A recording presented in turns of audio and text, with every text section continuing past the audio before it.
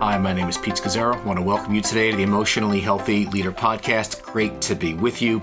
We are actually in the second of a unique three-part series to highlight three things we believe very much needs to be in the toolbox of every leader. In other words, that every leader needs to master in order to create deep change in their ministries. Now, today's title is The Most Powerful Gift Leaders Can Give. The most powerful gift leaders can give.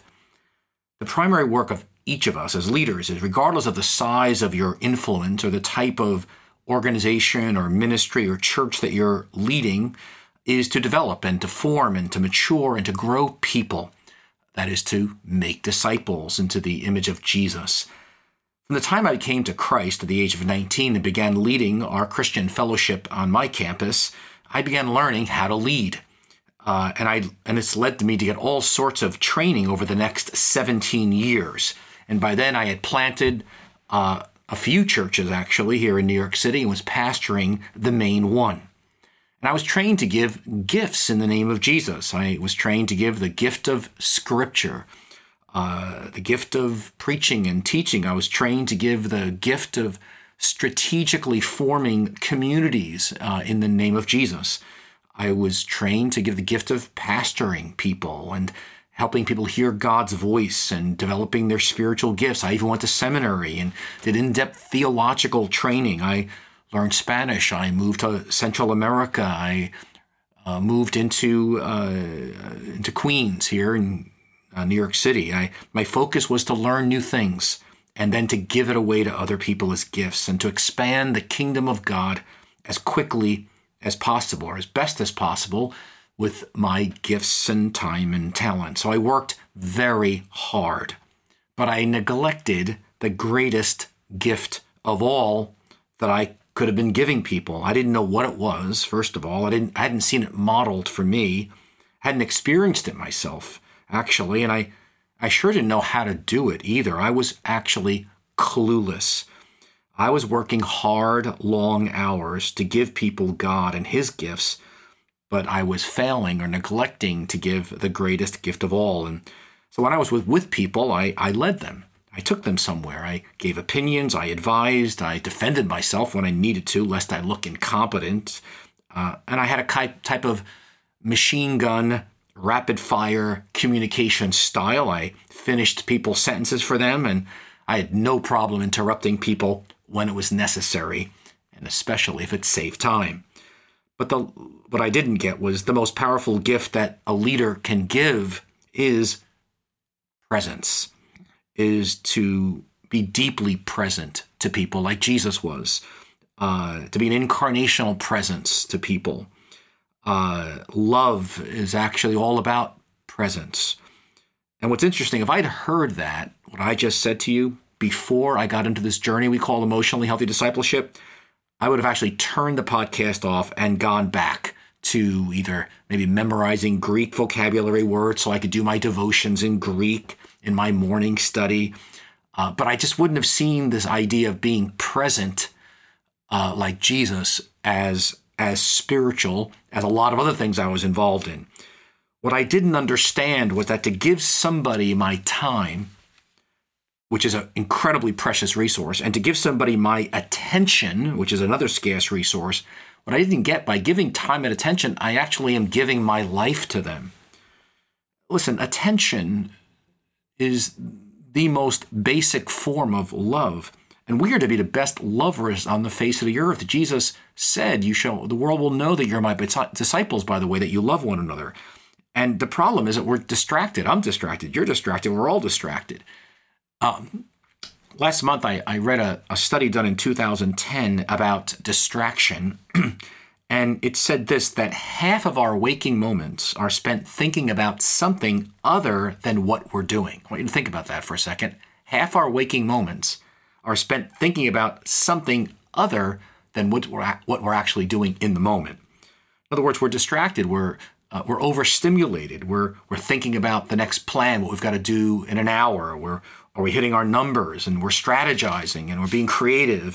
But we're missing the most powerful gift, that we as leaders can give to those that we're serving, and that is deep presence. It's that large, spacious place of being with someone, and we're giving them our most precious asset, which is time, that we invest our time in people.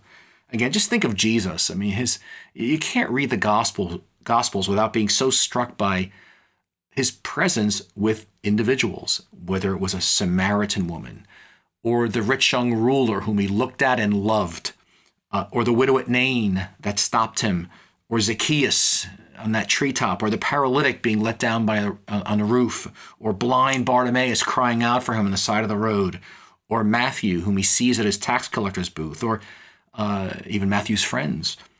And even Luke 15, the great parable of the prodigal son, of Jesus seeing his son who'd run away and at a distance and running to him, that individual, that one. And we just see Jesus modeling the most powerful gift of love or presence to individuals. And that was always the model of Jesus. And that was actually his message to the Bible teachers, or the religious leaders of his day, who had a very compartmentalized spirituality, much like I did my first 17 years as a Christian. And that way they were growing in love for God, but it wasn't translating into loving people. What's so interesting, how it's so relevant for today, because the next generation of people, at least behind me, folks in their 20s and 30s and 40s in particular, are crying out for connection, for authentic relationships. They're crying out to be loved and heard, and want to be part of a team. They're not just filling a slot. There's a crisis in our culture, but that crisis in the culture of people being disconnected and caught up in this really what's been called a flood of loneliness, it's an incredible opportunity for us as leaders in the church, because God made us to be loved. And I'm convinced that we can't move forward as leaders in building quality teams or ministries that go out into the world like Jesus unless we make central to our formation of the people on our teams and ministries presence, teaching people how to be present and how to receive it. But this is going to require, of course, a slow down spirituality and a slow down life and spaciousness. So what I want to do now is I want you to invite you to listen to an 11 to 12 minute segment given by Jerry, my lovely wife. And it comes out of a session from our level 2 training that's available on our website for churches that are doing the Emotionally Healthy Discipleship course, part 1 and 2.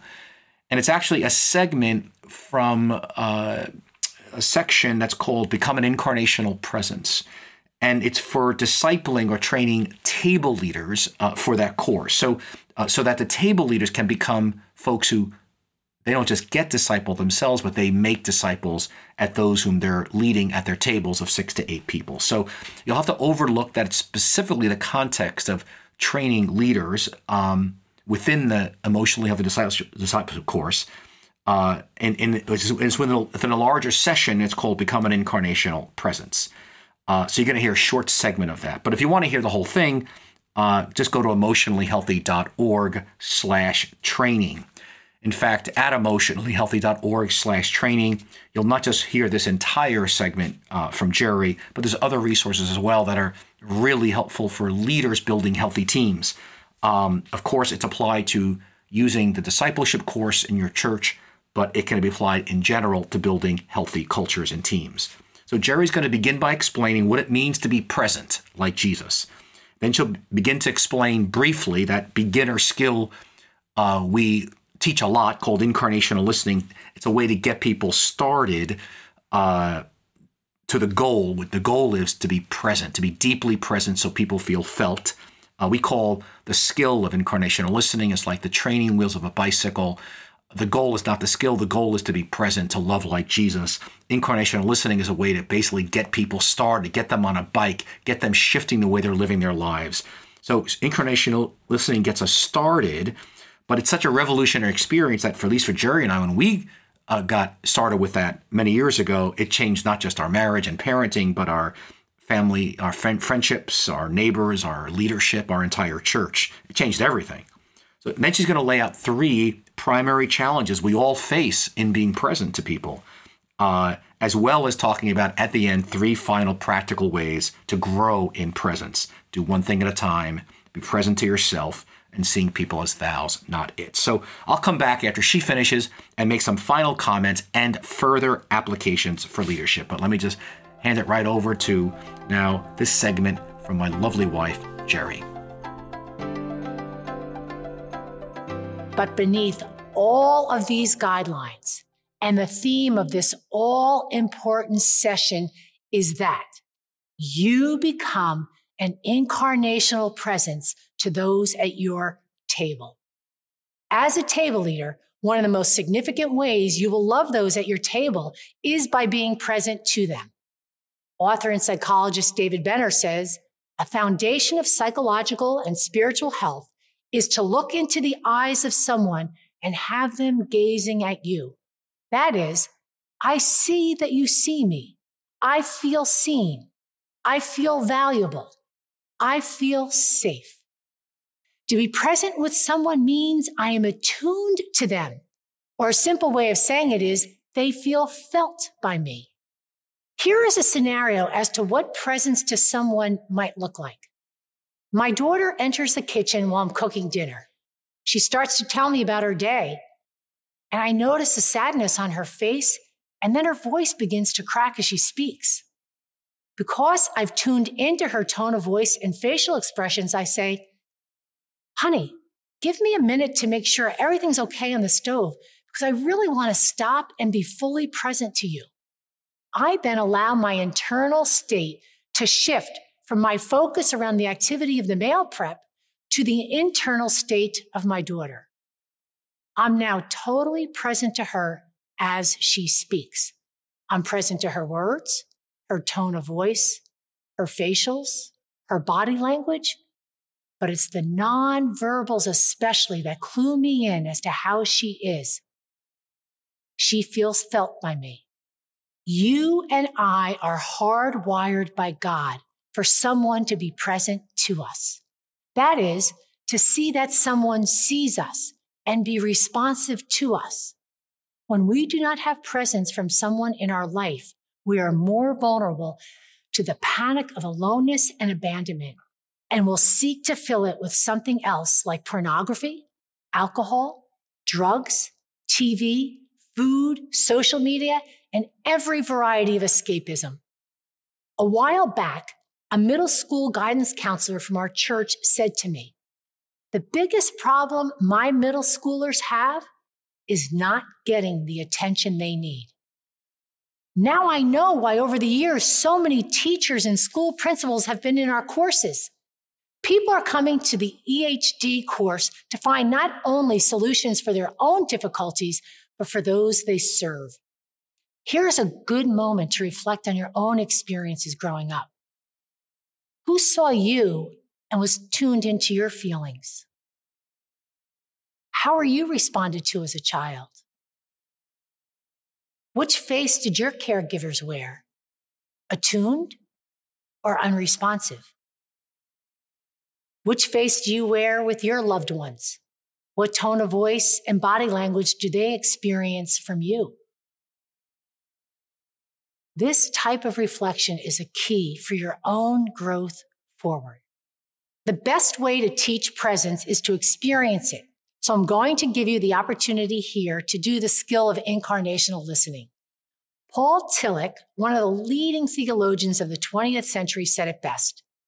The first duty of love is to listen. And although table leaders don't actually do incarnational listening at their tables, that is, they're not reflecting back to the people what they said, this skill does give us practice in the art of being present. Since you have already learned this skill in the EHR course, we aren't going to teach or model it here.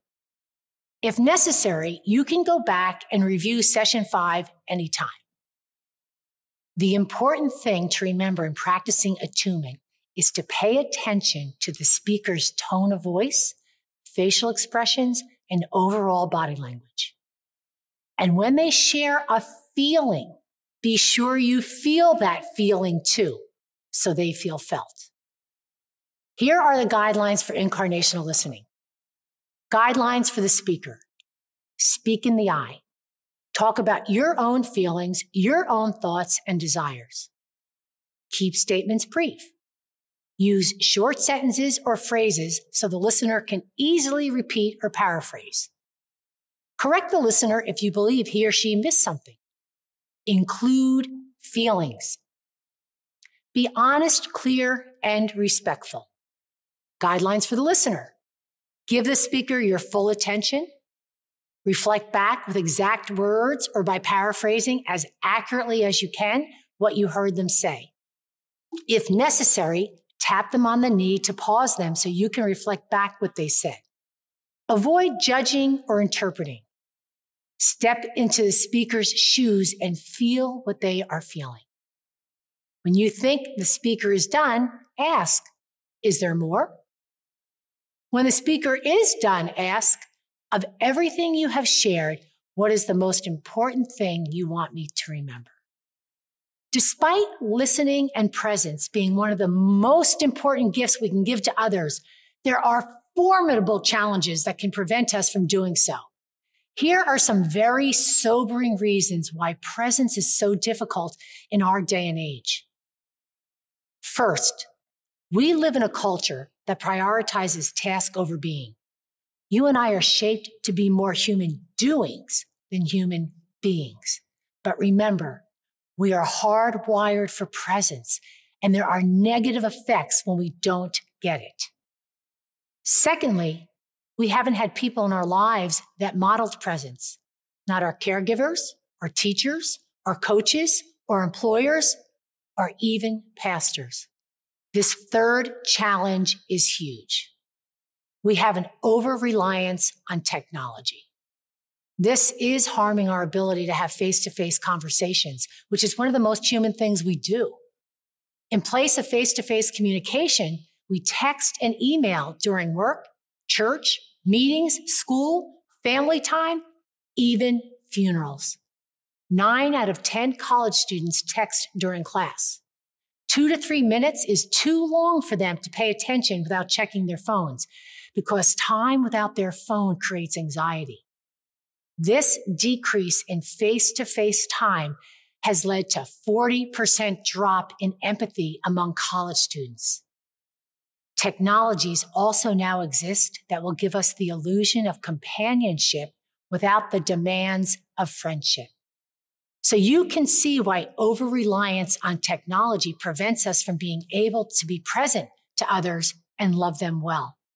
Ask yourself, where do you recognize your overuse or over-reliance on technology and its impact on your ability to be present? If we are hardwired for presence, and it is one of the most important gifts we offer to those at our table, then how do we grow in it? Jesus' life was a great model of presence. He was very attuned to people, places, and things. He saw heaven torn open. He noticed the crowd was hungry. He saw the faith of the paralyzed man's friends. He observed the rich putting their gifts into the temple. Jesus noticed things. He was tuned in.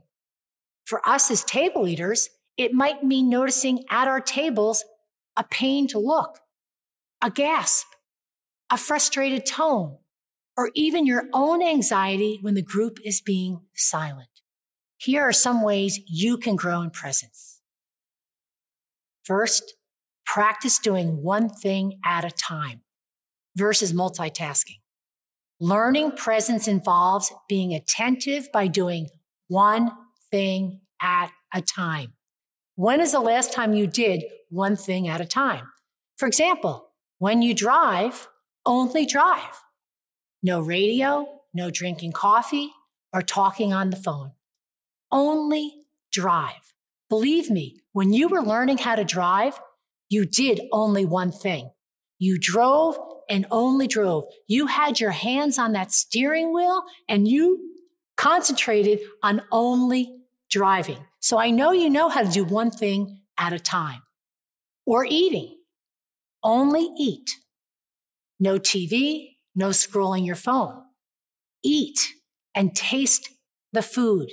See the colors. Feel the textures. Growing in presence requires practicing one thing at a time. If you're peeling carrots, only peel carrots. And when you're listening, only listen. It all becomes a holy experience because you are present to it. You will be amazed at what you notice when you do only one thing at a time. We grow in presence not only by doing one thing at a time, but also by being present to ourselves. Actually, the extent to which you are present with yourself is your capacity to be present with others. So what does it mean to be present to yourself? Well, you are aware of your 5 senses. You're actually tasting things. You're aware of things that you touch, whether they're a hard surface, a soft surface, whether they're silk, whether they're wool. You're aware of what you're seeing in your surroundings. You're aware of the things you're smelling, whether it's a pot roast or a rose. And you're aware of the things that you're hearing in your environment. Secondly, you are aware of your body. You're aware of your breathing. When your body is tense or relaxed, you feel the seat beneath you. You feel your feet on the floor. Thirdly, you are aware of your interior world. That is, you're aware of your thoughts, your feelings, and maybe your thoughts and feelings about your thoughts and feelings, as well as your reactions.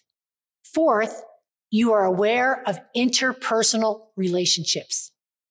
Life is like a 3-ring circus. I'm aware of what's going on inside of me. I'm aware of what's going on inside of you. And I'm also aware of what's going on between us.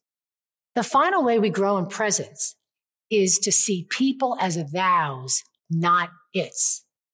Every person created in the image of God has traces of thou-ness and is to be treated with dignity. Table leaders respect each person's journey as different than their own, as well as the different personalities and various levels of maturity in their group. If I could summarize everything I've shared, I would sum up the importance of presence like this. As a table leader, you may be late. You may not have had enough time to prepare for the lesson. You may not feel in the best of spirits, but all those things can be forgiven if when you arrive, you remember to be present with those at your table. Because being present, one of the greatest gifts we give to people, covers a multitude of sins. We talk a lot in this podcast about our doing needs to flow out of our being. And really, what we're talking about is that God intends that the innermost truth of what Scripture is teaching actually resides in our lives, so much so that our lives exhibits the power of the truth of which Scripture speaks. In other words, we embody the truth, our being. People see it. God is love, we're love. And when they're in our presence, they sense it. God listens, we listen. God is present, we're present. God gives us attention, we give attention. It actually changes the way we measure success when we realize, oh, this is the greatest gift we can give, is to be present with people. We begin to measure success differently. So, for example, we might say something like, success is part of it is seeking to be fully present with people, giving generously of ourselves, to enter into their experiences and feelings and taking time to imagine what it's like to live in their shoes. And the key word there is we give generously of ourselves. We're not rushing. When we're with someone, they're not thinking, oh, he's got so much to do. You know what it's like when someone is listening to you, but you have this terrible sense that they really got to get on to the next thing. And then we intentionally create a culture that's safe and non-defensive and vulnerable. I want to give you a vision, everyone, for you and especially your team, that everyone would actually feel seen by you and that they're overjoyed to be part of what God is doing because their cup is being so filled by being seen, by being attuned to, and that their doing of their role is flowing out of a cup that's overflowing, but it begins with you and then it flows to those around you. Now, let me reiterate and expand for just a moment on 3 things Jerry said at this podcast, how to grow in presence. The first thing she said was do one thing at a time. To really practice doing one thing at a time versus multitasking. Neuroscience studies have shown that we actually can only do one thing at a time. And when we switch back and forth, it consumes a lot of energy and a lot of extra time. But when we focus on one thing, we actually are our most thoughtful and creative. So it's so interesting that doing one thing at a time, which again, Jesus models for us, is just so backed by how God wired our bodies, and neuroscience studies show that. Her second suggestion was to be present to yourself. In other words, and I'll say this slowly, and I'll say it twice because it's so important, to be present to yourself. The degree to which you love and value yourself is the degree to which you will be able to love and value others. Again, the degree to which you love and value yourself is the degree to which you are able to love and value others. In other words, that when we give out of a full cup, people receive a full cup. When we give out of an empty cup, that's what they get, emptiness. And so it's being present with yourself, which for most of us who are in leadership, we were taught to be present with everybody, to give ourselves away, but not actually be present with ourselves. But that is actually like a prerequisite to really be present to other people. And then thirdly, she mentioned seeing people as thous, not its. We've talked about that at multiple podcasts. Seeing people as thous, not its, not somebody just getting something done for us. Now, science has been researching for decades in many studies around the world what makes people happy in their lives. But the longest, most in-depth study comes out of Harvard that started in 1938. And they began with 724 men from Harvard University, students. And then they looked at young boys from disadvantaged neighborhoods and families in Boston. And then they moved on to spouses and then 1,300 of their descendants. And the study is 85 years old now, and it's still going on today. And do you know what they concluded after 85 years of research? And it's this. It's not money or achievement or status that leads to health or happiness. The single greatest factor that leads to health and happiness is good relationships. Most of us can attest to that. When things are going well in our relationships, all's well. When things are not going well in our relationships, life is painful and difficult. Well, the same thing applies. What makes a great team? A core foundation of that is relationships. And that begins with us being present, giving the greatest gift that we could ever give anybody, which is our presence. Full presence. And the Harvard study concluded, and that's what we embody God's love in doing that. And the Harvard study concluded that good relationships keep us happier, healthier, and help us live longer. That's across the entire lifespan, across all cultures and all contexts, singles, married, rich, poor, educated, uneducated, which means it's certainly true of you and nearly every human being who has ever lived. That's why the priority for us is to love, is to be present. And God said it's not good for human beings to be alone. Well, it's not easy to be together either. And that's why we need skills, and we need to learn and grow and mature in being present with other people. That's why the Emotionally Healthy Discipleship course has two parts. The first, Emotionally Healthy Spirituality, and the second, Emotionally Healthy Relationships, because it is both life with God and life with others. And it's not a program, but it's a life to be lived. You live it first, then you give it away to other people, and you create a healthy culture. We spent 28 years on this course, and it has 2 levels of training. Now, I'm sending you today to taste that level 2 training, which is not just mastering the launch of the course, which is level 1 training, but actually creating a discipleship-making culture. And the segment I had you listen to is Becoming an Incarnational Presence. And again, just go to emotionallyhealthy.org/training. That's emotionallyhealthy.org/training. Why is training important? Listen, I gave inspirational sermons about God's heart for us to love people for years. I preached messages about how Jesus saw every human being as infinitely precious. I quoted Mother Teresa about loving one person at a time. But you know what? I didn't know how to do it. And it's not enough. People actually need to be taught and trained and helped. They need models and skills incorporated into their discipleship, into their formation. So they grow out of being emotional infants and children into emotional adults who love like Christ. So core to this is that begins with us. We give the most powerful gift we can give. And that is that people feel felt when they're with us. We give them presence, attunement. We're God in skin for them. Let me close our time with a quote from Henry Nouwen. And it goes like this. From experience, you know that those who care for you become present to you. When they listen to you. When they speak, you know they speak to you. Their presence is a healing presence because they accept you on your own terms, and they encourage you to take your own life seriously.